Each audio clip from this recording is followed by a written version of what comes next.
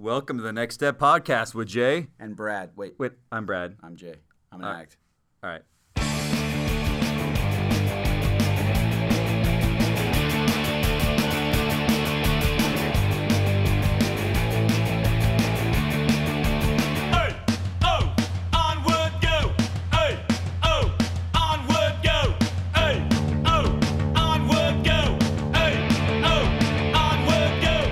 Happy April Fool's Day, Jay. What up? Did you get any pranks played on you for April Fool's? Nope, but I wish I played. I remember thinking, I'm going to play a bunch of pranks, and I didn't. And I'm like, dang it, now I always did. think about after the fact. Yeah, I was going to do the famous, we're pregnant. Yeah, that we do that one always. People believe that, totally. But I just forgot. We played one on Friends. We're going to Hawaii to visit some friends. Yeah. And we're like, Julie's like, Brad you got pretend another concussion. It's his third one. The doctor's saying he probably shouldn't go anywhere. Nice. Yeah, so we snagged him. Nice. There's some funny ones I saw online. There was General Conference this weekend. There was General Conference. We had our in-laws in, Lexi's parents. It was cool. Did you get to watch it? Yeah. Do you have any conference stories? Well, first of all, I have 3 little kids, so not a lot of paying attention. It was pretty challenging, but they did awesome. They're getting better. Imagine. Told them to play the Legos. Have you tried the candy game? What's that? I even did that. So you get candy with different types of candy, like red M&Ms, green M&Ms, and you put labels on it. So like when they say faith, you get a green one. When they say repentance, you get a red one. Oh. I love doing that. I like that. So yeah, that'll keep your kids listening. Yeah, that's good. Yeah. Rusty's at that age where I think he'll listen. But don't let him pick faith. And they'll be they hear it all the time. You have to approve the words. Yeah, no, that's good. That's really good. I had a talk that every time I'm listening to him, I'm thinking about ARP and how they relate. There's too many to list, and I'm not one of those guys that can quote different parts of talks, but I thought of ARP a lot when Elder Jeffrey Holland said song, sung, and unsung. Okay. And he kind of talked about how because I have a horrible voice for singing.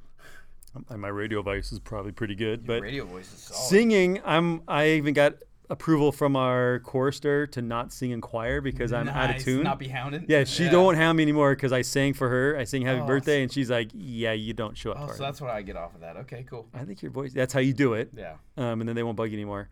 But so he talked about we all sit next to that person that sings really good, and then we actually sound like better, and we start singing louder. Yeah. And then he related to the choir where we can't all be tenors. It sounds annoying if we're all tenors. If we were all basses, a choir makes up of all different voices, and that's our church too. Sometimes we all want to be the Peter Priesthood guy or whatever. Like we all want to be monolithic, but when we got a little flavor in the ward, when we embrace that, we sound great. And to me, that's our ARP meetings. When we're here, we have the salt of the earth, and we got a wide variety of backgrounds, and it just makes it beautiful. Adds flavor. Flavor, yeah. So shout out to all you in ARP that you're the salt that brings salt flavor. Of the earth, man.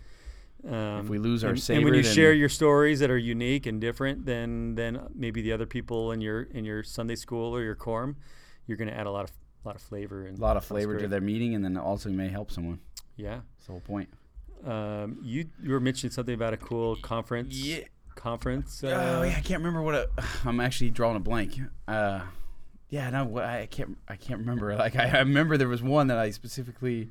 You have a friend that hadn't been to church for quite a long time. Oh yeah, okay. And started going. I'll give the backstory and then let you fill in. So this gentleman hasn't. This is gives a lot of hope for family members, maybe with a wayward child, right? Yeah, this dude left the church when he was young, maybe priest, maybe 18 years old. Yeah. Bailed, hadn't been to church maybe since then, didn't go on a mission, lived a worldly life, and 2 weeks ago maybe? 2 weeks. 2 weeks, stepped into a church for the first time in that many years, and this was his first general conference maybe since he was forced to sit there as a teenager. And where was he watch? Where did he watch conference? His parents' house. He could easily watch it at his house or on his laptop or whatever. And or on his TV or whatever. Instead, he decided to go to his parents' house. And I thought as a parent, I'm like, man, how stoked is that mom and dad? Totally. For the last 17 20 years, yeah. praying, crying, hoping their son hoping that their son would come back. And April 2017, their son is sitting there taking notes. 2 weeks sober. Taking notes in general conference at their house. Working the steps, did already 1, 2, and 3. I mean, he's just working the program, man. When it proves to me, when I meet people like that, it proves that there's people out there that are ready. It's like when you're on your mission, right? And we all have the people that will take the lessons and discussions, and they'll string you along for a long time. Don't make commitments. They don't make commitments, but they'll let you in every time, and they'll talk to you, blah blah. There's a lot of those out there, but reality is, like, when I meet people like him, I realize that. That there are people out there that are ready, and that's what it takes in this program. You got to be sick and tired of being sick and tired, and once you're there, then you're ready to go. Yeah, so I thought that was cool. That was the coolest conference story. I mean, that was a cool. Yeah, but there was one talk. There's only one talk that I actually caught with no kids making any noise. That's tough with young kids. Yeah. The great thing now is you can pop it on audio. Yeah, we recorded it all on our TV, but it's on your phone. Like you just hit it on any drive. I need to go back and do it. It's awesome. So technology has made conference so much. For me, not a reader, because I got my lazy eye. It's hard for me to read, and you don't like to read. So for you and I we probably just read.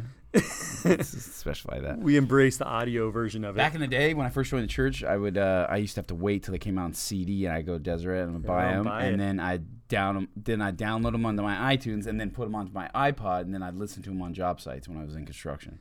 My daughter's on a road trip right now, and her iPhone won't sync. And she pulled up my old, probably the iPod, your first one, the round dial one. Oh, yeah. She found that in the stash because she was all bummed her music. And then she synced that. It was like 32 gigs. She was so stoked at the dial. It was like super old school. Yeah. I found my old iPod the other day, and I was all stoked, but it doesn't hold charge anymore, so maybe the battery's dead. But, man, remember how cool those things were? Yeah. Remember how revolutionary? I mean, like the 1,000 songs in your pocket? Yeah.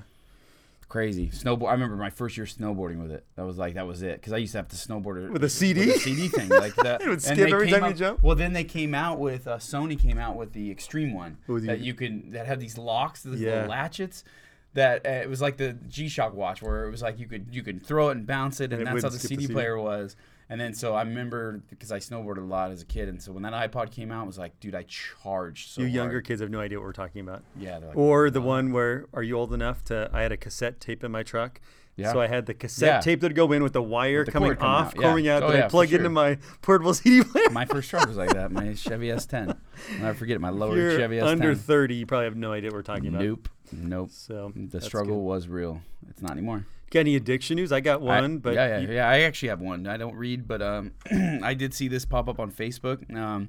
Talked about. I'll actually play a clip right now. Let's see if this audio works here. Hold on one second. Woody Harrelson has finally quit smoking marijuana.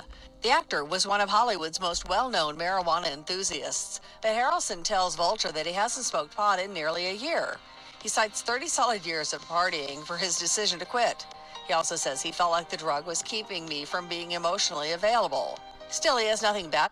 So I thought that's awesome, because when I read that, is he feels emotionally unavailable, and I sponsor a lot of people that are weed. He's been a big advocate for weed for 30 years. I've seen him in 3 different documentaries. Yeah, like praising pro weed, like pro weed documentaries and stuff like that change legislative, and for him to come out and say that.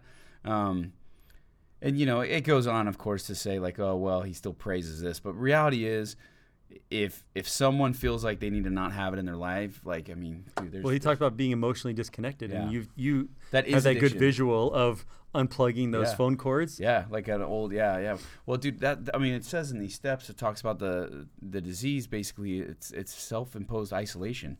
And that's what it does, is our disease of addiction, no matter what drug it is, it isolates us from the rest of the world, from God, our Heavenly Father, from the Spirit, from our friends.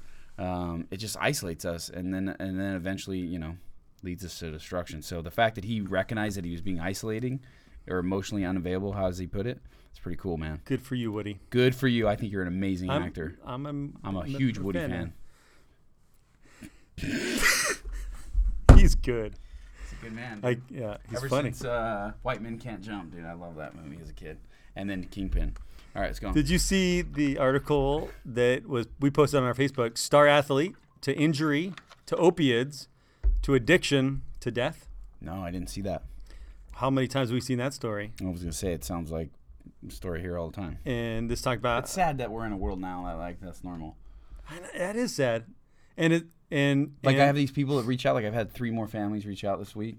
Like family that have a family member that they're hoping is going to call me, and like they write these giant texts and these like it's going to be or a phone call or whatever, and I think they're expecting a response that's going to be like, oh, I'm like.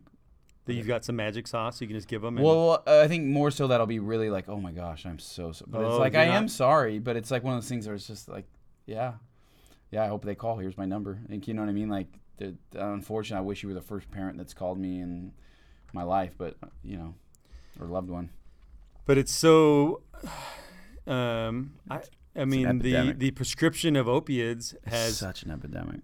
Really, I mean, what happened to putting mud on it and just toughing it out? And it's like that's gone. We can't feel any pain anymore. And that's how I was. I was conditioned as a kid. Any kind of pain, boom, boom, boom. Yeah. And it is our culture because I have a lot of students from other countries, and they'll have a headache or this or that. And I'm like, oh, go to the office and get some Tylenol or Advil, and they're like, no, like they won't take it. Dude, my wife is when I first met my wife, our first year of marriage, and like I watched her have headache. Like first of all, she rarely has physical ailments. Lucky her, but even when she gets a headache, like she has to be like dying on her deathbed before she'll take an Advil. And like I wake up and I'm like, wait, allergies could be coming. You prophylactically take it. I'm a prophylactor, man, when it comes to like taking Excedrin, all this other stuff, and that led to opiates too. Like when I became addicted to opiates, oh man, I think I'm gonna. Oh, is that my back? Oh, yep, it's hurting. Run to the pills. I worry now. I'm just thinking as a parent, like how many times we're like, get a Band-Aid. Oh, you have a headache. Let's do this. You're conditioned to go take a pill. You're conditioning kids for an easy out. Yeah. Like, right. And I was conditioned from a young age, not just with drugs, but also when life got stressful or hard, to get an easy way out. And that leads to, there's a lot of correlation, I guess I'm saying, with drugs and alcohol because it's an easy solution. No, right? You take a pill, you take a drink, do whatever, look at porn, whatever it is, man, for your solution. That is, okay. You'll notice that the common theme with all of us addicts and alcoholics or whatever type of addict you are, most of us were raised in an environment where we had someone clean up our mess for us or make our bed for us. Occasionally, that's not the case, but for the most part, we were conditioned from a young age to not be able to handle or deal with stress because someone else was taking it for us. Someone shared in our meeting tonight powerfully on the codependency, and it hit me like really what that means tonight. Because it means that like you can't fix someone, and when you try to cover up or make it better for someone else, that's what codependency is. And versus in a gospel sense, working on your own salvation and getting your do you say that like clean your own side of the street? Yeah, well, keep your own side of the street clean. It's like just keep your side of the street clean. That's what someone told me when me and my wife were separated was. Well, you know what, dude? Unfortunately, like you're on your side of the street now. Like you're not even in the same house, and so you gotta just keep your side of the street clean, and you can't control other people. And that was huge. It was the first time I heard it. Was revolutionary to my mind because in my mind, there's a book I read. It's called The Road Less Traveled. Dr. Scott Peck. It was written a long time ago, but basically, this doctor, psychologist, psychiatrist, he had managed psych wards, very decorated in psychology and psychiatry. There's 2 types of people in this world. There's those who have a character defect, he relates them to, and those who are a narcissist. You fit into one of those 2 categories. Okay. And if you have the character defect person, you are the one who's more likely it's a victim. Like it's never your fault. It's always the world's fault. It's someone else's fault, right? You're the way you are because of something else. It's always an accidental thing that's happening. If you were the narcissist, of course, we know what a narcissist is, right? Like where, it's all you. We usually think it's a narcissist as a praise thing, but it's also in the negative. So when the world, like you heard from that same person tonight, when they were sharing about their spouse who's an addict, it was all about fixing them. Yeah. That's actually the narcissist, right? Because if you're a character defect, you would go, oh, I'm a victim here. Like, why is this happening to me? Instead, you heard, oh, I'm gonna go fix this. I'm gonna go fix the problem. I'm gonna go fix his addiction. It's my job to work out his salvation. Oh, yeah. Okay. And they said something very powerful tonight. This person in our meeting. Oh, you're responsible for your own salvation. Right. And that hit me when she said that. Yeah. And when you think about that, And that, when you put it in that perspective, that alone is hard enough. If we all just focus on our own stuff, like, dude, that's a lot of work for the rest of our life. That's got us all covered. Yeah. But the narcissist or the character defect, we're one of the two. It's not a bad thing which one you are. You look at it as a negative. When I first read the book, I'm like, crap, I'm a narcissist. Now, you can be both. I've been both. I've been a victim. I can be a victim. You can go back and forth. But it was just interesting character, the way he explains that. I think once you acknowledge that, it kind of sets you free. The whole point of that is to find your roadmap. This works perfect for addiction. That's why a guy gave it to me. But to read,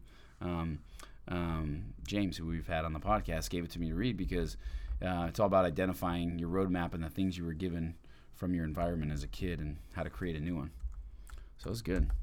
Yeah, it was a great book. If you're listening, read The Road Less Traveled. All right, my last story I want to talk about is I'm going to brag about my daughter. Your daughter's awesome. She's one of my daughters. Oh. All my daughters are awesome. All your daughters are awesome. You have 3. My one that's on a mission. That's the one I was thinking about. But they're all awesome. Is I got for my wife loves Mondays because she gets the letters from her, and usually I get a few lines here and there. Yeah. But this week, my wife, I come home and my wife's like, she's like, yeah, Haley was pretty short. Like she didn't send me that much. I was like, oh, that's because she was emailing me. And she was really looking forward because I brought her to ARP, as you know, before mission. Yep. She's going to an area of New Mexico where there's a high amount of addiction. And I said, this is going to come in handy. I want you to come learn about this because you've been pretty sheltered in our wise father you are. And so I've sent her the recordings of our podcast and really ask her about it all the time. And so she's like, finally, we've taken over a new ward and we go to ARP every week. And we bring people there. And she's like, there's only about 6 people that attend. She's like, but we met this non-member who's a longtime AA guy, but has been kind of been relapsing a little bit and hasn't been going to a meeting lately. And she's like, you need to come to our Mormon ARP meeting. And he was like, all right, I think I need to come. And then she said it was raining that night. He only has a motorcycle. All these things. It was raining. He only has a motorcycle. It was like 20 minutes away.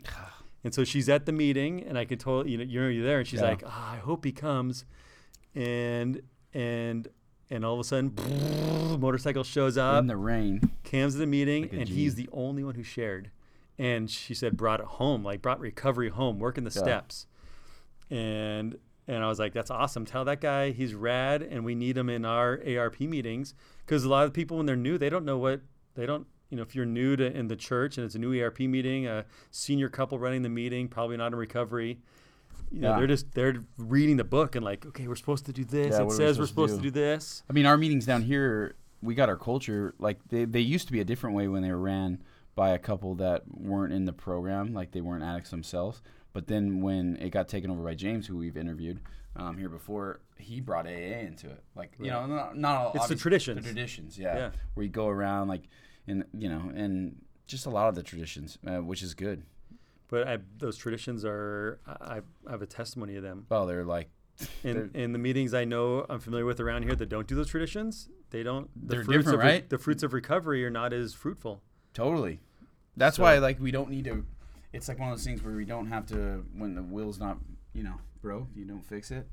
So we got a couple minutes here to talk about some of those traditions that we do here that may not be happening in other meetings. So we give out chips. We go around. So we use certain lengths of sobriety. You can go to an AA store, order them online. Mm-hmm. So we do chips for certain lengths of sobriety. We go around. We introduce yourself by name. So first thing we do is opening prayer. Opening prayer. Introduce ourselves by first name only. First name only, and you identify. So we encourage people to identify. You don't just say your name. You identify whether you're an addict or not. We've created a culture of addicts in recovery share that they're an addict in recovery, or specific about.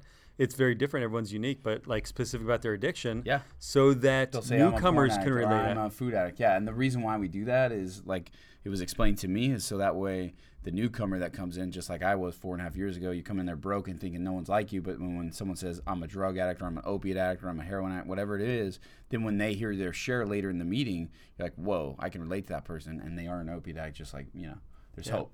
That guy's happy. So there's that. We read the format of reading a step and then sharing. Talk a little bit more about the chips. Oh, the chips. So certain lengths of sobriety of newcomer chip we give out to if it's your first time to a meeting, or if you're new in recovery and you have 29 days or less, you come up and get a chip every week until you get your 30 days. So you come and get 4, and then you get your 30. 30 day, 60 day, 60 90 day, 90 day, and then it goes up to what's the 9 months. What's this? How does that help you in recovery? It just gives you something to work. Some people are extreme. Like there's apps that you can have on your phone, your iPhone and stuff, or your Droid, and it counts your days and stuff, and that's good. Some people need that. Like I've heard people say, like if it wasn't for these chips, I wouldn't be sober. For me, it wasn't so much that way, but some people it is. Like it was good to kind of check myself. Like I remember when I got to my year, you feel really good. You're like, oh man, I've done okay. All the ups and downs of that year, I made it sober. That's huge. And something that I observe is the recognition of others that are maybe have. That's the main thing. 1 week in, 2 weeks in, and that's they're like, the main. That dude or that lady right there, she's got 2 years. They're now laughing, like it says in there. You see people now laughing and joy and getting chips. Yeah. They're identifying still. They're saying, I'm still an addict, but I'm sober. Because we need you, if you're listening to this as well, and you've got time under your belt, and our church culture is like, hey, atonement worked on me. I'm clean. I'm such our culture. Peace out. I'm not. The atonement I'm work, not man, mentioning that I drank ever again. Because those are in the past. Yeah, that was past. And then all of a sudden, you got these people in the room that are dying to hear your story, and they're literally out there dying. Like they're spiritually dying first, and then they physically die. Yeah, because they don't think that anyone else in this freaking church is like them. Yeah, they're all perfect. That's what we heard tonight. It was like, man, I finally found a place where I'm home. Yeah. Like you feel home. And that, dude, for me, I heard someone say that when I first came, and that's how it ended up becoming. This is my home. I've had a lot of stuff I'm dealing with lately on my personal life, and then I came tonight, and it was like, dude, this meeting just like, I feel so good right now. So it's amazing. Okay, so that introductions, going to chips. Yeah, we do the chips, and then identifying. I think, and then also we read. So the step format, like you can go to 12-step meetings that are in AA, and they read the step, and then they do share after. So that comes from them as well. Yeah. And then, that's basically it. And anonymity, not everyone's like me, and that's fine. And a tradition is not a lesson or a preaching. Yeah, for sure. Because there are meetings that are in AA or NA where they are speaker meetings. They are speaker meetings, but that's not what a 12-step meeting is about. Yeah. It's a speaker meeting where you're up. We believe these formats. If you're using 12 steps, this is a 12-step format, right? Like so, you do the format where you share, you introduce yourself, you introduce the principle, say a prayer, introduce each other, give out chips, read all the 12 steps, and then after you're done with the 12 steps, then you pick up whatever step you're on. We were on step, I can't remember. Five. Actually, we're doing step 8. We're on step 8 right now on this podcast. Okay, so step 8, you read that, and then afterwards, you read the action steps, you read the actual principle, and then you read the action steps. You don't go into the questions. And when you stop, you go in. You can either go in a circle with sharing and direct message us if you want. If you need a script, if you don't have it in your area, I'll send you our script. I'll give you the details. So. Yeah, because you want to have there's a mission statement that we have, and the AA they read the Serenity Prayer. I had a lady from a neighboring state that wants us to come speak. Oh yeah, that's right. And but a lot of us in the church culture is like, well, what's the church like? The church tell us to do this. I'm like, sister, like. It's just me. It's just you. Like, get out there and do it. I'll give you the script. Just start. Just do it. You don't need. There's no like higher. And there's LDS Family Services, but they're so busy with their thing. Like, the effective meetings I know that are around here are just. It's maybe not in outside of Utah. You just man up, girl up. Yeah. I'll send us a direct message, and I'll talk your stake president. I'll let you know how to get it started. It's not doesn't take a lot of work to get it going. You just need people to be there. You build it, people will come. You build it, you talk about it, people will come. I'll say the key is if you're looking to start a meeting in your area, because there has been people who reach out to both of us about that. Once you get you first do what Brad did, where he went to all the stake presidents, found a stake that's willing to do it. Hopefully it's yours. If you're in a location where there's only one stake by you, then you get that stake. They won't get a neighboring stake. Get a neighboring stake, right? We were willing to do that. And then once you do that, then you do council meetings where you go into all the go into the meetings. Ward councils, elders quorum, relief society, seminary. Remember we did the seminary ones. I mean, you do those, and then dude, we had like 30 people tonight. The room was packed. There wasn't a chair. There wasn't an empty chair. And but the first couple meetings we had like 10, which was awesome because, dude, my first meetings were like 4 or 5. And so, dude, the point is everyone in this room is new to recovery. And if this meeting didn't exist, where would they go? Yeah, where would they go? I don't know. Not everyone's new, but you got a chunk that have got recovery time. For the most part. That would not have. When I mean new, I mean lives. Like this is their first meeting they've ever been to. True. But 90% of them is like, there are some that have been to AA and other meetings, but for the most part, A lot of them in here, this is their first meeting, just like me. Like I don't go to AA. I love AA, and I've learned a lot about it, and I've read all the books on it. But I've only been to one AA meeting. So we're getting a lot of love from around the world. And if you don't have an AARP meeting, again, you can search arp.lds.org, arp.lds.org. Search for meeting. If you don't have one in your area and you're in recovery, or you know someone in recovery, you need someone in recovery to run as a facilitator. That's ideal. So they can talk about the steps. I'll walk you through how to get one going, and I'll talk to who needs to. So that's your challenge. Boom. Let's end it, because I think our Ask the Addict might be a little long as well. So this might be a long podcast. Sweet. Just warning. It's worth it. All right. We'll go to your share on step 8, Jay. All right. Listen up. Grateful to be here as always. This step would have been impossible in my disease, meaning like when I was using prescription drugs and all the other things I was doing in my life before I got sober. There's no way like seeking real forgiveness was possible.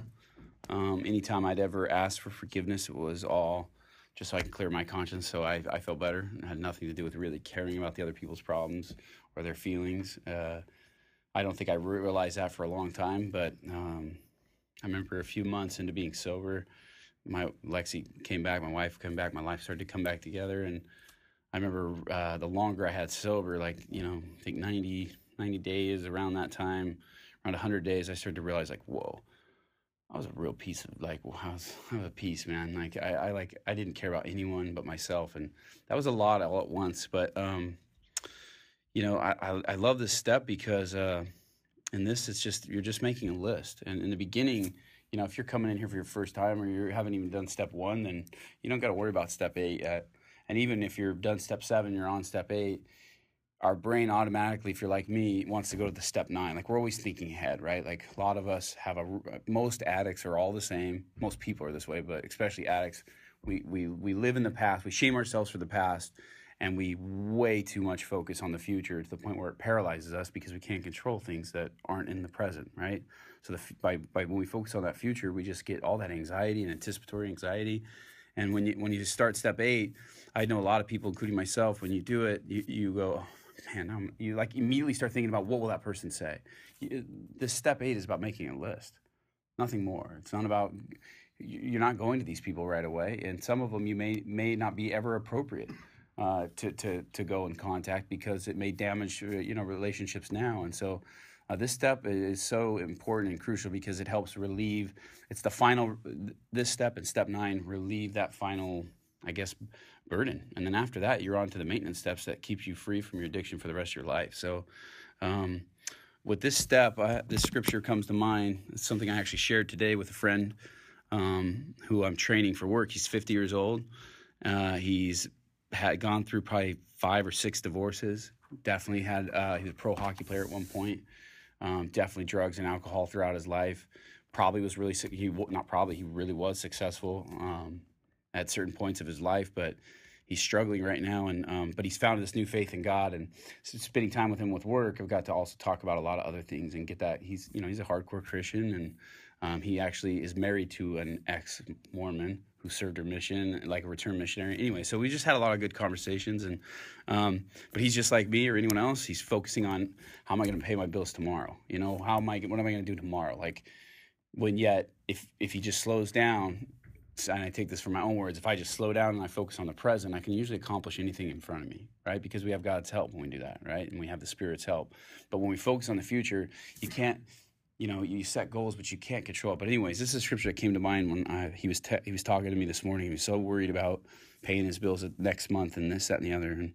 And it's Matthew 23 or 6:20 or 6. Matthew 6, verse 34.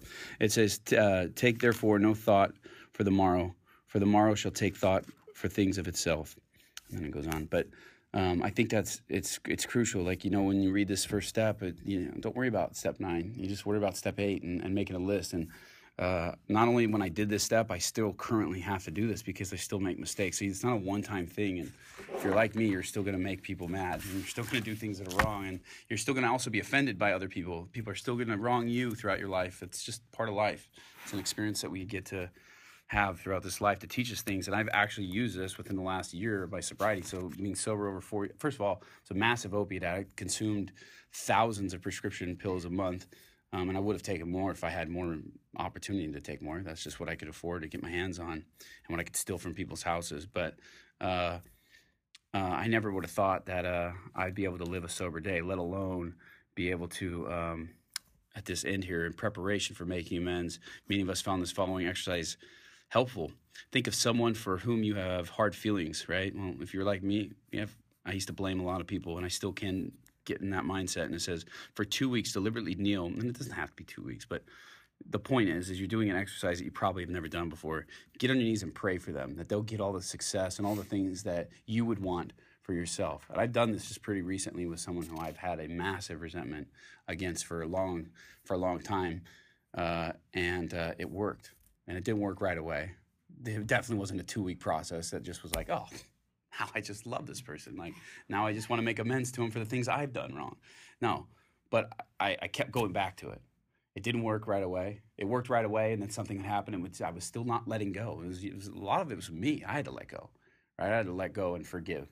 And when I was able to forgive, then I was able to see people, I was able to mend a relationship and get honest and with the things that I had done. And I actually have a friend right now, and just challenges. I mean, this is something I just used the other day, and I have such a testimony to this program because I personally would not be able to make amends with people, to take the time and sit down and write a list out and pray for people. When I came into this program, I was broken. I couldn't think past the moment. I had to worry about my next fix, and it was a freaking cycle that it was killing me. Every day, I was just dying slowly, and I was killing myself, but like doing it in a slow manner because I was too coward to actually kill myself. And I say that because that's how it really was. I was miserable, and I was sick and tired of being sick and tired. And luckily, someone that I love dearly, my wife, decided to set healthy boundaries with me for the first time and say, enough is enough. I'm not going to be treated like this. I'm out. And she meant it, and she kept it, and she kept her word, and she left me. That changed my life. I could have kept going, but I decided to stop.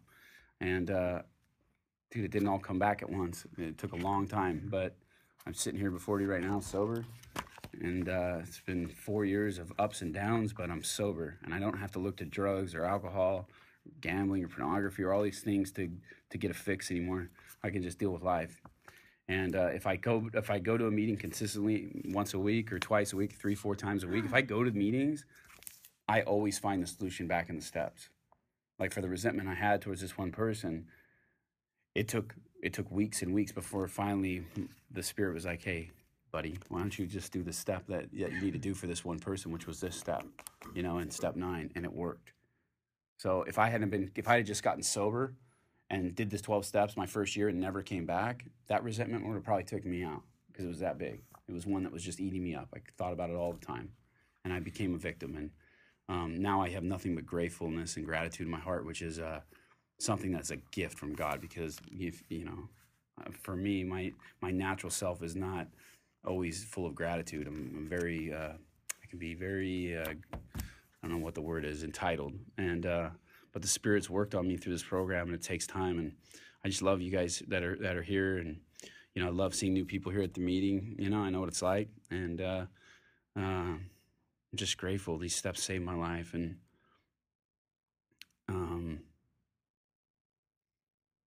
just grateful I don't have to wake up and have to run to my freaking drawer to open up and get pills before I could face my day. But it takes time, and you got to be willing to do what it takes. If you don't put in the work, I promise you'll never get sober. And I hate making that promise, but it's reality.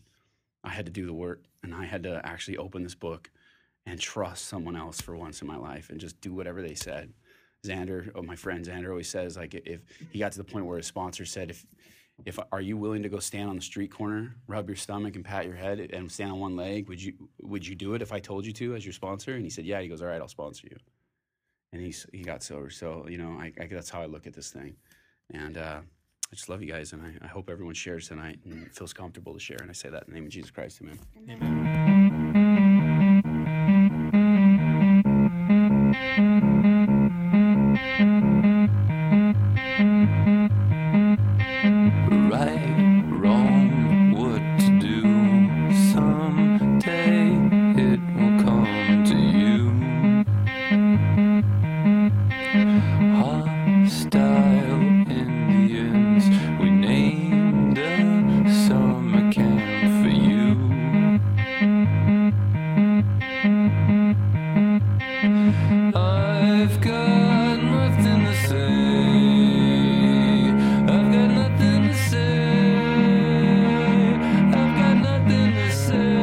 Jay, we have Tristan here. Yes, we do. Excited about this one. Hi, Tristan. How are you?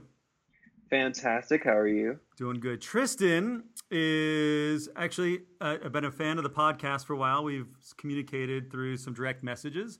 And Tristan, do you identify yourself as an addict?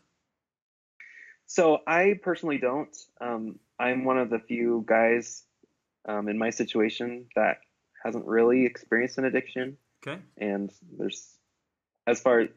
pornography hasn't really been an issue for me. So, but I know that it easily could be. So how'd you find the podcast then? Because the podcast is mainly about addiction, right? Yeah. So I am friends with a lot of addicts. Like I know dozens of people who struggle with different addictions, mainly pornography, but some with substance abuse. Okay. And yeah, they just recommended that I check it out because you guys did a session on same-sex attraction. Yeah, that one episode had some really good points. Why did that one stand out to you? What is your Instagram name? What is your Instagram name? Well, my Instagram name is the Gay RM, so that might have something to do with it, I suppose. Probably could be. So that's why I wanted to get you on the podcast, because you mentioned on one of your posts, like, I'm not an addict, but I can relate to the topics and the discussion we do. And I actually love the fact that the church is changing, or some of it talks about the 12 steps of change versus addiction recovery program, because that's really what it is. It's about using the atonement to change. And we all have we have the experiences of life and the carnal desires, and they're all very different. I don't understand Jay's attraction to drugs. Excess. Yeah, or excess, yeah. Right? Like, period, let alone drugs. Yeah. And I don't understand the same-sex attraction, but I think that the 12 steps and the atonement and the gospel can work in all of our lives, whether mine is swearing or some other thing, and yours is same-sex attraction, and Jay's is opiates, right? Yeah. You agree with that, Tristan? Yeah, absolutely. So, and I think a lot of people, correct me if I'm wrong, but like, they're so scared of that word addiction that they're like, "Whoa, that's not me, and they don't even try to apply the principles.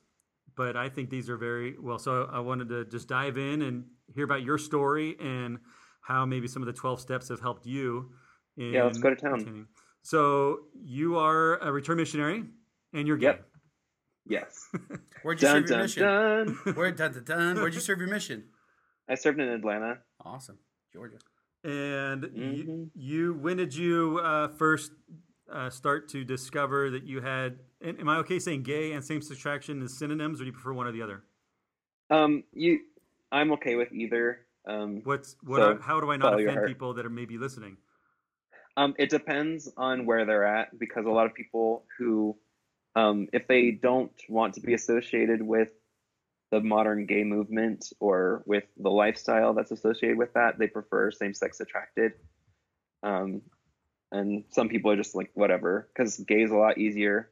So less offensive would be, I guess that you may be not either one, right? Okay, so folks, if you're listening, no one's ever trying to offend anyone on this podcast. They both may slip out back and forth, and there's no deeper meaning to either of them when we use them. So, so when did you first figure out that you had same-sex attraction? So, I would say when I was 6 or 7, I started recognizing that I was drawn to both boys and girls, and eventually the girl part kind of disappeared. Okay. But I could definitely see it when I was that young. And so growing up in your hearing and young men, you grew up in the church? Yes? Yeah. Yeah, so grew up in the church, and you're going to get married and in the temple and happily ever after. What was going through your mind? Well, my favorite line was, "You have been blessed from your Heavenly Father as a sign of His love with attractions toward women." And that is the ultimate fulfillment of the plan of salvation. And so here I was, just this deacon, thinking, okay, well, I guess God doesn't love me because He didn't bless me with those attractions. Wow. Oh, wow, that's heavy, yeah. It's a heavy burden when you're that young. Did you reconcile to that time? Or what was... Probably didn't talk to anyone, huh? Yes. I didn't talk to anybody. Because, Who you gonna talk to when you're that age? That would be like me. Yeah. Like, yeah, it's just hard. Okay, Yeah. so when did you come to terms with this and come out of the? Can you say come out of the closet? Is that appropriate term still? Open. When did you become When you open? come with that? open? Yeah, Closet you can say life. either. Okay. When I was 18, because I had been ruminating, going over it in my head over and over for a long time, obviously. And when I was 18, I decided that I needed to talk to my bishop because I didn't even know if gay people could go on missions Yeah. because you're going to be living with a guy 24/7. Yeah. That Totally. sounds problematic. So I told my bishop. That was a fun experience. I bet. You had some Yeah. serious courage. Yeah, that's awesome, man. Because I mean, think And how this- many guys go out just like with if they're straight, they go out with a porn addiction, or they go out they were Right. having sex with their girlfriend every day until they left on their mission. You know what I mean? Like, so there's a lot of people Yeah. that I know. Yeah, a lot of people that do that. So Mhm. that's pretty amazing that you came out and said that right before. What was his counsel like? What did he go into? Well, the first things out of his mouth were, Tristan, I think we need to put you on testosterone supplements. Wow, really? So Was I it- was like, okay, I need to recalibrate how I'm coming at this. 'cause Yeah. Wow. I don't even know where to go with that. Like, I have plenty of body hair. Okay. And now, for everyone listening, if you're not a member in our church, these are people that are not paid professional bishops. These are people Yeah. that have been called to do a work that is way mainly above. When I say pay grade, I mean literally because we don't get paid, but also way above like stuff that you're used to, right? There's no like no week counseling, long, yeah. month long, year long Training. training. You get a manual and say, here you go. Here's So some for this guy, guidelines. like when you tell him that, like first time I told him I had drug, they're just like, I mean, they're just like, well, just stop, like, right? Like, well, you don't pick up, and I'm like, yeah, no, I've tried that, and that's why I'm here because I can't, you know what I mean? Like they don't know how to say, like, I'll never forget when I came home for a mission and I started having trouble again with pornography and drugs, and they were just like, well, just stop, just read your scripture. I'm like, no, I'm to a point now where I can't even function. Like, let alone Right. read my scriptures to get out of this mess. So, anyways, so I know where you're coming from with that. So then, where do you go from there? Then, how'd you end up? What do you say about a mission? What did he say about all this stuff? He said that I needed to go to an LDS Family Services counselor to make Okay. sure I wasn't like too gay to function.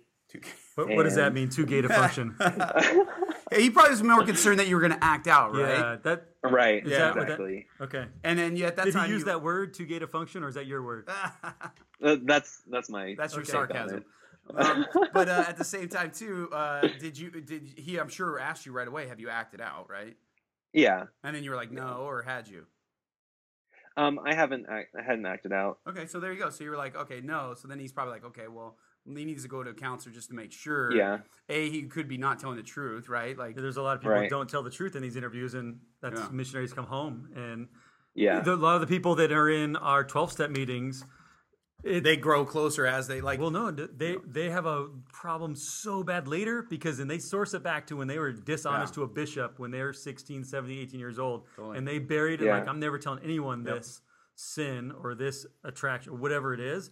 And then it blows up later in life. Totally. So I guess that seems like Yeah.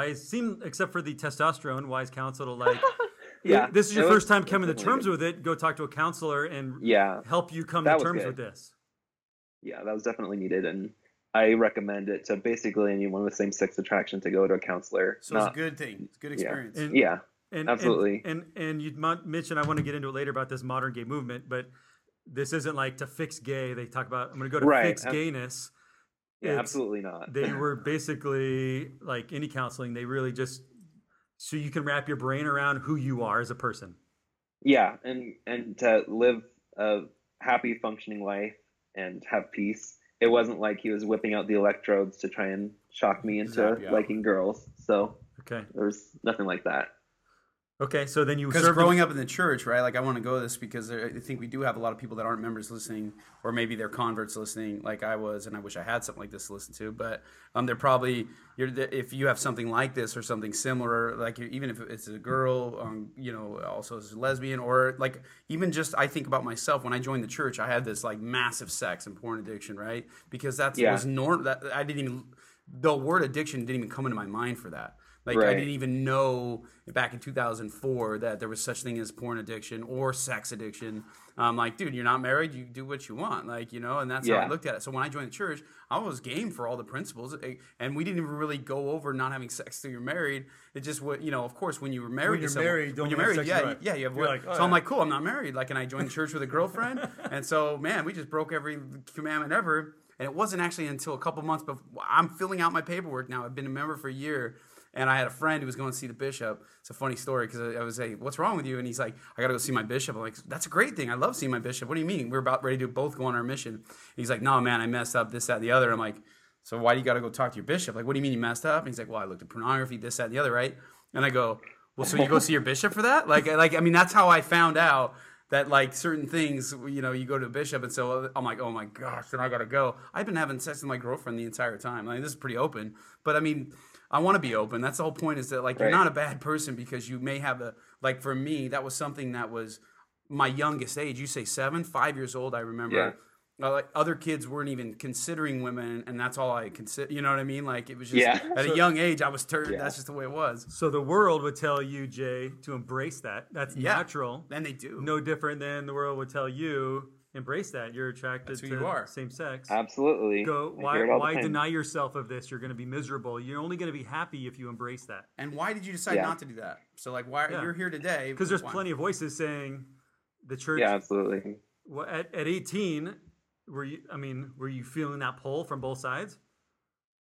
Or was your testimony so strong and you just relied on faith? Or, I mean, that's a loud voice in the world. Yeah. Yeah, and it was definitely difficult. As a teenager, I worked for Proposition 8 and Proposition 102 for the passing of that? Yeah. And so during that time, there was a lot of upset people at church saying things that, you know, I guess it never occurred to them that there was someone who was struggling with that in their own congregation, in their own class. So I had a lot of mixed messages as far as feeling welcome in the church, but I decided at a very young age that I needed to know whether the church was true or not, because that would shape my entire life. And so I read the Book of Mormon at a young age, and I feel like I developed a really strong testimony as a child. And so for me, like, I've thought about acting out on my feelings, but I know that I wouldn't be happy because the whole time I would remember how strongly I believe in the gospel. How much that is important to me. So what's the source of your testimony on that, as far, because the world says you're not happy because you're not acting out on it. You will be happy if you act out on it. And that's very enticing, I would imagine. Yeah. And I hear it all the time, which is part of the reason why I'm speaking out, because we need to talk about the other side of this. Totally. And I'm related back to Jay. Jay, you hear the enticing of, because you mentioned it in some of our meetings, of like, man, if I could just have that one pill or this, like marijuana. You romanticize marijuana. There was a time in my sobriety over the last 4.5 years where in the beginning I was like so anti, but then like I was listening to the world, and like, you know, you start watching documentaries on marijuana and this, that, and the other. I'm thinking, maybe. Or then it's no different than like pornography. There's people out there that say masturbation, pornography, that's extremely healthy. Now there's more stuff that's anti than there ever has been, but at the same time, the world has its way. 10 years ago, there was not. There wasn't like, you know, porn kills love. There wasn't nothing. None of these Instagram accounts. Instagram wasn't there. So, you know, it's people like you that are helping so much, and so we're grateful for that. But yeah, so I mean, I look at it, when you said that, it's kind of like I said, I felt the same way, that I joined the church because of these principles, and now was I going to pick and choose my one principle? Because I'm not going to lie, like at first I was like, well, do I tell this bishop I go back to when I was 18. I'm like, do I tell him everything? Or 19, I was like, do I tell him everything, or do I hold back some of it? And then I realized, like, I had such a firm testimony in the entire gospel that this was one that was a new one being challenged. And it was like, well, if I start picking and choosing, then it's all going to just crumble. Exactly. Yeah, absolutely. And I guess I just want to emphasize too that if bishops and stake presidents, for that matter, stake presidents are a little more seasoned on it, but you know, there's many bishops that's their first time ever having someone come in and saying, I've got this These are normal issue. dudes, just like and he's like, he's selling insurance an hour ago, and then he's in the office, and he's like, the white shirt and tie. White shirt and tie, and we sometimes put them up on this pedestal like they're perfect. They're perfect, and they know all answers. They will receive revelation for you, but they're still just men, and that's why you recommend counseling, right? Like you're like counseling them. Yeah. So I take the reaction of the grain of salt without going into too much detail, but like I want you to speak a lot too, and I want to hear like, so when you go to counseling, what type of benefit did you when you walk away from counseling at 18 or whenever you did it up for how long before you went on your mission? The whole time, because from the first visit, they said, you're absolutely fine as far as your attractions go. Like you have a lot of self-control, and you're gonna keep the commitments that you make when you go in on your mission. But you do have major depression and anxiety. So they identified other stuff. They identified other stuff. So what's your biggest takeaway from that whole experience? Pre-mission. Like, I'm going to counseling for the first time, because if someone's listening, they're on the verge if they want to tell someone, but they're like so scared, and they're like, is everyone going to accept me? What's your experience? Go into detail. Well, and something that I find a lot in common with me and with a lot of addicts is just the shame factor. Totally. That no one else could be experiencing this, especially if they're members of the church their whole lives who really unique. You say that a lot, right? Got there. Yeah. That we're in my group of friends, we say nobody's a snowflake, that we're all pretty similar in a lot of ways, and that we don't need to be ashamed. And so that was something that was really helpful for me, to tell a counselor everything. And then he's like, oh, okay. Like, this is the part where you get repulsed and like, tell me. You're waiting for the repulsive. Yeah. And he had nothing to say back. And that's like, when you work, it's an absolutely normal thing. When you work the 12 steps, because not everyone goes to a counselor, but part of it's working with a sponsor, that you have that exercise of clearing your chest, and you're waiting for the reaction, and then you're like, yeah, okay, no big deal. You talk about it all the time. And I just talked to a new guy yesterday. He called me. He's new in the program. His life's in the shambles, marriage, the whole thing. And he's telling me some stories that I could tell he's like waiting for me to go, whoa, you did? I'm going, okay, that's it? I'm kind of like, oh, man, why is your wife even mad? But you know what I mean? Because to me, I'm like, man, that's nothing, man. I've heard some crazy stories. I've done crazy things. And so so you do that. You find out that, hey, man, the same-sex attraction is actually less of a problem, like the depression that I'm suffering because of X, Y, and Z, maybe things in the past, things you're dealing with in the present. So then I imagine, just like any other counseling, you gain the tools to deal with that. Yeah, exactly. Right? And then now you're no longer shaming, right? The shame's starting to be lifted. I was talking to this guy yesterday about it. I was like, hey, the biggest thing for recovering addicts is overcoming the shame in the beginning. If you want someone to gain the tools for future and be sober forever, you gotta help them. The only thing we do as sponsors is like, I really feel like in the beginning is just help people overcome the shame. I try to make people feel so comfortable, but then also like not an enabler, but also just like, hey, dude, like that's cool. Tell me everything. Oh, cool. Like, you know what I mean? And like, we just work from there. A lot of people that don't have addiction, family members, spouses, maybe you had friends. Did you have any friends or family when you came out? Like kind of how hard, did you get shunned by anybody? No, my family is super supportive. Oh, you're lucky. So I'm sure part of my testimony and dedication to the gospel comes from how supportive my family is. Cool. And they're really strong in the church. Yeah. What about friends? For the most part, my friends have been totally fine with it. A couple of them like got a little bit more quiet in our relationship. Yeah. But that's the exception. But the reality is, even parents, like, people don't know what to say. Like, I was asking you to be like, can I say this? Can I say this? Can I say that? And, I'm not hanging with you all the time. So if I'm with you all the time, I'd be even more sensitive. It's like, wow, is he going to think I'm a jerk for asking this question? So you almost edge on the side of not asking or not engaging in a conversation. But then that also comes across as you notice a change in relationship, and it could be just and it leads to the culture, like you were saying in the beginning too, that basically you're like me, you want to talk about these things, like we want to get them out, so that way hopefully I don't want to change policy in the church, but I want to do is change culture. Right. Like I want to be an influencer to be like, let's just have a discussion. Like gospel doctrine is great for doctrine, priesthood, elders quorum, like those things. Like that's where we talk about like the real stuff. Like that's what I want to talk we're about. Supposed to. Yeah, where you're supposed to, but it doesn't happen. It goes into another doctrine class. Let me teach a lesson. Yeah. It's like, no, I don't want to have 2 classes on gospel doctrine. It's too much, man. I already did the mission. I don't want to have 2. I don't want to hear 2 guys, tell me stuff to read. I want to talk. Like I want to talk about what's really going on. Yeah. Okay, I want to get in because we don't have a ton of time. What is the LDS modern gay movement? The LDS? Well, is there 2? Is there is it separate? You mentioned modern gay movement, and then is there a subset of that? Like because I called you, I hunted you down after listening to a podcast of a fairly well-known member of the church who is gay, and then just had a meltdown type thing. And I was like, really? Like, how do you go from here to here this quick? So I called you right away. So maybe there's 2 different. Is there a modern gay movement? Let's talk about that.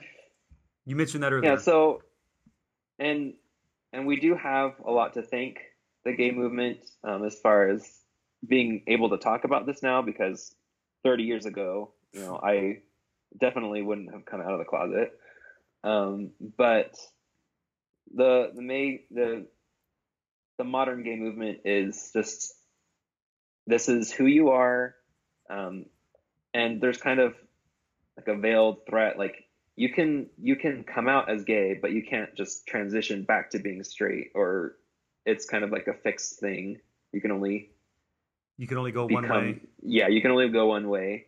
And that's the only way that you can be authentic and happy, is if you live a lifestyle of dating people of your same sex and pursuing relationships. It seems ironic that if that's the culture that wants acceptance, that they're not accepting of if you feel differently than that. Right. You as an individual. I'm a minority within a minority. That's crazy. Think about minority within a minority. That's gnarly when you think about it. Yeah, for sure. And is there within the LDS, you're mentioned, like there's groups that you meet with or fellowship with that have same-sex attraction. Is there different factions within that that have this? Because the vocal group from that I see is this, that hey, the church is going to change. They're just out of date. These old dudes are going to come around the bend. Just buying time. We're just buying time until we get this new generation where we'll be able to get married with the same-sex couple, and we'll be able to adopt, and I'll be in the temple with my same-sex partner, and I'll be blessing my baby up on the stand. Like I've read these tearful, or watched them, these tearful, heartbroken that the church is, they're leaving now because they realize the church is not going to change that. But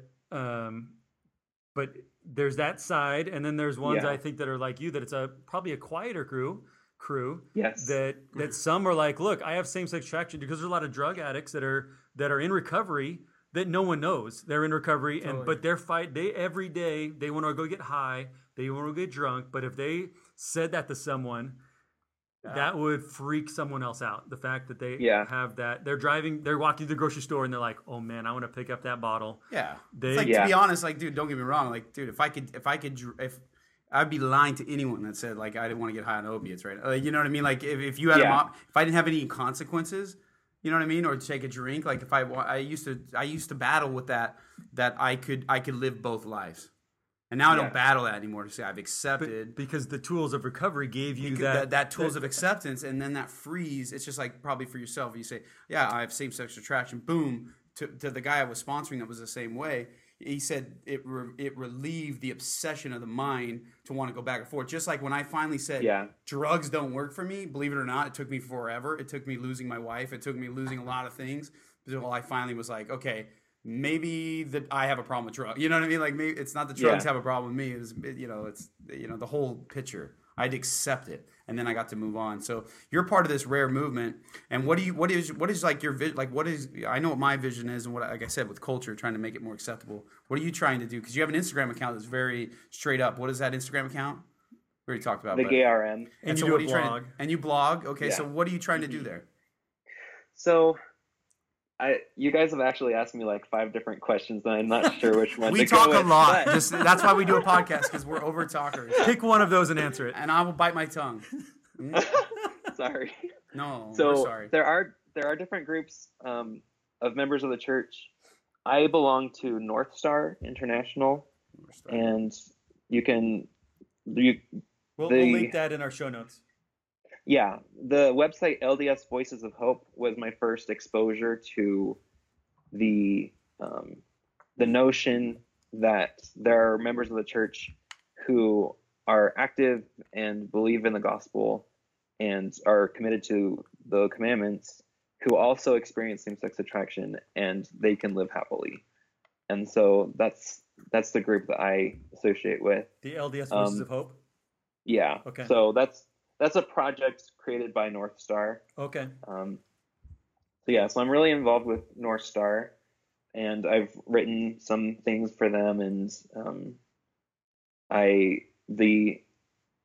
another thing that you asked is about the LDS gay movement, and the church is really trying to make sure that everyone realizes that they're welcome, and that if you experience a temptation or something that other people don't necessarily identify with or understand, that doesn't mean that you're not needed and that you're not a part of the plan of salvation. Right. Or that you're doing something wrong. Like, we all are tempted.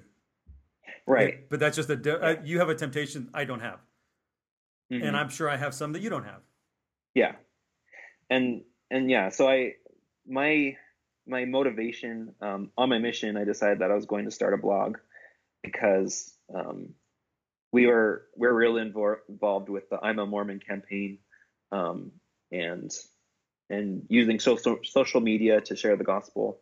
And I wanted to be able to reach as many people as I could to show them that there is another choice.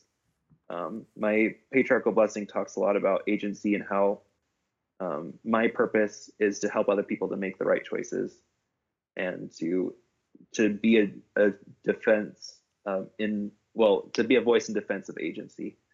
And so that's why I've shared my story, and I share insights that I gain through my journey. Well, that's awesome to hear, because the mixed message within the LGBTQ movement is embrace that versus embrace the gospel principles, right? Right. Yeah. And I think I'll try to. Some of the feelings are when you're up. I think some people that may, I don't know if they do judge you is the right saying, Jay, is when you're up there saying you're an addict, you're not saying embrace drug and alcohol use. Yeah. You're saying this is who I am and I've overcome it, and that's why you talk about it a lot, because there's a lot of people that don't break anonymity. Yeah. And I'd say the same with you. It sounds like, Tristan, that not a lot of people that have same-sex attraction, that have it quote in check or are not acting on it, are talking about it all the time, because it's right. They don't want that to identify them, but you're choosing to identify so that other people that... I've had addicts tell me that. I've had addicts be like, well, dude, I like, it's cool that that's for you, like about me and my life. And they're like, but like, I don't want to be that guy. They don't want to be the guy getting calls at midnight every night, you know, like from yeah. But I do, you know, to me, I found that not only does it help, I have a talent, right, to help someone because of God's made my challenge, right, Ether 12:27. But mainly too because, dude, I stay sober because of it. Like, and I thrive off. Like, I enjoy it. I don't look at it as like time wasted at all. Like, it doesn't even cross my mind. It literally doesn't even, you know, taking that 3-hour phone call or 30 minutes doesn't even. They're both the same to me. Like, because it's just like, this is my life. So it comes so second nature. So I commend you. Not too many people are out there. Well, no, I see. You guys are the same. I think it's awesome. When there's not even a lot of, even that are straight, right? Like, when you think about it, like, there's not a lot of straight guys doing what I'm doing with drugs and alcohol. They're going out for porn. Like, and saying, like, in the church, like, I'm a porn addict. Like, if I guarantee, Brad, if we started doing this thing, and not maybe the podcast necessarily because it's a wider audience, but in our stake, the way it's taken off, if I would have been going up to everyone from the podium saying, I'm a porn addict, you know, in recovery. Like, I just say addict, and I let your imagination go wherever it is. But for all you listening, if you want to know, I've been addicted to everything, and I can get addicted to anything. So, you know, when my carnal self, or my natural man, as they put it in the scriptures, is wide open, and I have to keep it in check for all things, because it could just go, I just have an addictive brain. So I know that I do too, and it's something that I've had to really work with because I've had a chronic illness for most of my life. Yeah. That causes me a lot of pain, and so I have a huge attraction to opiates, Totally. and like I know that that's something that if I started doing, I wouldn't be able to stop. Good for you. And so I recognize, and I'm related to a lot of addicts, and I am friends with a lot of addicts. Something that I found on my mission was that my favorite lessons to teach were with people who are struggling with addictions. Word of wisdom. Because a lot of like when you hit rock bottom with your addiction, the humility is incredible, and you can have the most spiritual experiences in those conversations. So when I got home from my mission, I decided to pursue education to become a therapist and hopefully be able to help other people with addictions. That's what you do now? That's he's going to school. You're going to school for right now. What school are you at? We didn't say that. I go to BYU. Okay, awesome. So, stereotypical Mormon. Stereotypical. So, do you have groups up there? In some ways. Yeah, I would say in some ways. But hopefully in the future this will be, because I mean guys like you and I are just, this is what our message is. We're no different than Brad, who's able to keep his thing in check. The only thing that's different is a little bit different experiences in life, but we both, me and him, have the same testimony. Like we really do. Yeah. And like we're both trying to do the same thing. Right? We're trying to get our, eternal salvation made out for ourselves, now our families, and you'll experience that with your family. I have a question I didn't think about before. Up at BYU, is there groups? Because I only went to LDS Business College, then BYU Hawaii. But I know in Provo there's a lot of groups. Are you in Provo or Idaho? Do you care? Yeah, I'm in Provo. Okay. Are there groups and stuff like that? Like, because I know they had groups for a lot of things up there, like support groups outside of ARP. Yeah. So the school is getting a little bit better about addressing this. They have a support group called, I think it's Reconciling Faith and Sexuality, that they do through the counseling center. That's cool. And there are groups that meet off campus that are supportive for LGBT. So you're saying the Mormons don't all hate like gays? Like, what do you mean? Like, that's what I see on the news. Yeah, it's Ellie Reed. I know that's all you'll ever hear. That's all your friends tell you. That's all my. You actually. Yeah. That's the conversation starter. Oh, you're gay. I hate you. I hate you, and you're Mormon. Oh wait, you're Mormon. You're gay is oxymoron. I bet when you talk to non-members, do you have you ever got? Because I don't know what it is about me, but I somehow work addiction into every conversation that I have with people. It's I don't know if it's a good thing. It allows me to help a lot of people, but I do it with clients, even like in my work life. But it's allowed me to have that opportunity to build rapport with people, not to do anything, but just to be closer to people and like get to know them. Do you have stuff like that? Like with non-members, they get like, wow, it's crazy. You're a Mormon and you're gay? Wait, what? Yeah, it's kind of a weird concept for people to get around. And the church is helping to change that. Totally. Especially with the update. The last website was so like sterile and awkward. Mormon, but the new Mormon and gay.lds.org. Is that what you're talking about? Yeah, so the new one is a lot better. They actually interviewed me as a potential person profile on there. Oh, that'd be awesome. They wanted, Who I got to write to get you in there? No, I'm just kidding. They got Lori, Josh, and Tanya's story on there. Lori, yeah, we're reading there. We're on their website right now. Yeah. Oh, and they're Macintosh. awesome. I know a lot of the people on there. So you recommend that if you're listening to this podcast, I mean, you recommend going to that other website, which we what was it again? We'll put it on our link, but LDS Voices of Hope. LDS Voices of Hope. Okay. We'll end it up here. Yeah. So I want you to just give a couple of words of advice to two groups of people. One is you're a teenager at that stage, maybe before mission or during or after, and you're trying to reconcile this same-sex attraction and the gospel. What do you give me a minute? Yeah. Advice to that person.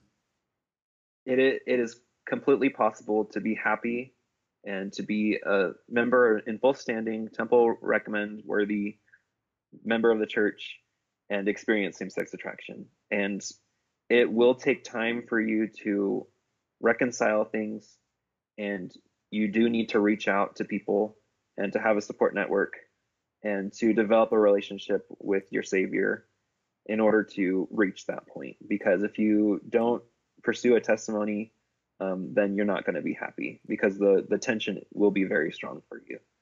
But would you have a voice of warning of what support community? Because there's on any high school, there's a LG. I'm gonna get the initials messed up. There's a support community that'll say, "Yeah, man, embrace those feelings you have and go for it. Live your life and embrace those sexual feelings you have." Where can they go find a support community if they're in Idaho or Ohio or Florida? Right. Or we're worldwide on this podcast, so you're in another country. There's websites like LDS Voice of Hope, any others that they could go to. They could reach out to you, right, on Instagram, the Gay RM. Yeah, and North Star LDS. There are a lot of groups on Facebook, but I definitely recommend North Star, especially if you're wanting to stick in the church. And there are other groups that they all have something to contribute. Some are more affirmative, that just love you as you are, and some people need that in certain points of their life. And so there's help to be found out there. And I do recommend, actually, I heartily suggest that you talk with your bishop, because you do need to have priesthood stewardship in your life, and they will be able to help you. They're not perfect. They're not doctorate holding men with who study psychology and that sort of thing. PhD in sexual psychology. They don't have those. Yeah, yeah. Surprisingly, but yeah, you do need to reach out to other people, because if you carry this burden by yourself, then it's going to be too much for you to bear. And the same thing goes for addiction. There reaches a point where you have to have someone else to help you up. So I definitely recommend reaching out to people. Okay, last one's to parents. So parents or friends, like even if someone who's a friend of someone who may have just came out, what is your advice to them to help?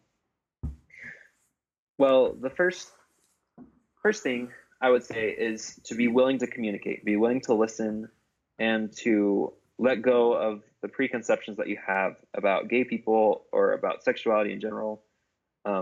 Just be able to listen to them and see where they're coming from, because a lot of their hesitancy to be open with you and to be honest is that oftentimes they'll perceive you as being judgmental or have a certain mindset toward homosexuality, and so they won't want to talk to you about it. And that's exactly what they need to do, is to communicate. So be willing to listen, be gracious in recognizing the honor of their vulnerability, because that's a huge thing, especially with something like this. It's so stigmatized that to open up to you is a huge sign of trust for them. And recognize that, especially if they grew up in the church, that's particularly difficult, because they've been told their whole life that they need to get married in the temple to someone of the opposite gender, and that's like the way to be the best Mormon possible. And so it's recognized that it's been a very difficult thing for them.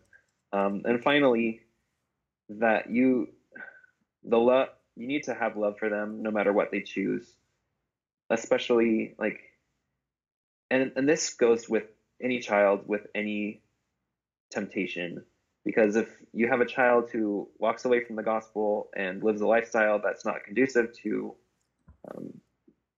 the spirit and to going to the temple and that sort of thing, you need to be able to assure them that if they choose to come back, that you're not going to judge them and that you're going to accept them, just like the father in the parable of the prodigal son, that this is a safe place, that you can come as you are, and that you'll be accepted. You don't have to affirm every action, and you don't have to enable every lifestyle, but recognize that we all are children of God, and as cliche as that sounds, we all have divine worth. And for me, recognizing that I am a child of God, I realized that the only way to be authentic to myself was to live the gospel, and to live any other lifestyle would be disingenuous and inauthentic, and I would be living a lie if I was to live a lifestyle that didn't bring me closer to Christ. So, boom. Tristan, you've been awesome. You probably have to get to class. Yeah. Thank you. We want to have you on here again. We appreciate you, man. Yeah. Yeah, that'd be awesome. By the way, for those of you listening, we're doing this over Skype, right? So, I mean, if you want to, if you message us if you're an addict in recovery and you want to talk about your story, and Brad will probably be the one to reach out to you because Brad does most of the work because he's good at all the work. I'm kind of scatterbrained. But anyways, we appreciate you, man, and your courage is huge. And I promise you that this is helping who knows how many people, because this will be on the internet for a long time. So way longer than us. Excellent. So. All right, Tristan, thank you for what you do. Virtual high five. Boom, high five. Ka-ting! Ka-cha!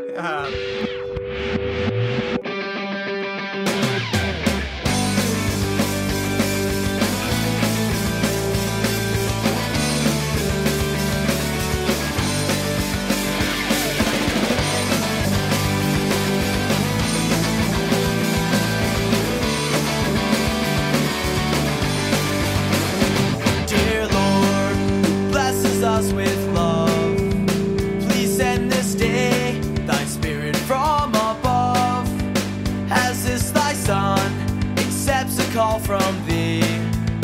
Help him, we pray, to learn humility. Direct his footsteps every day, and keep him ever walking in thy ways. Inspire him as spreads the gospel plan. Lord, hold him in the hollow of thy hand. In the hollow of thy hand, as he grows from boy to man, help his understanding deepen and increase. In the hollow of thy hand, as he grows from boy to man, let him know the special blessings of thy peace.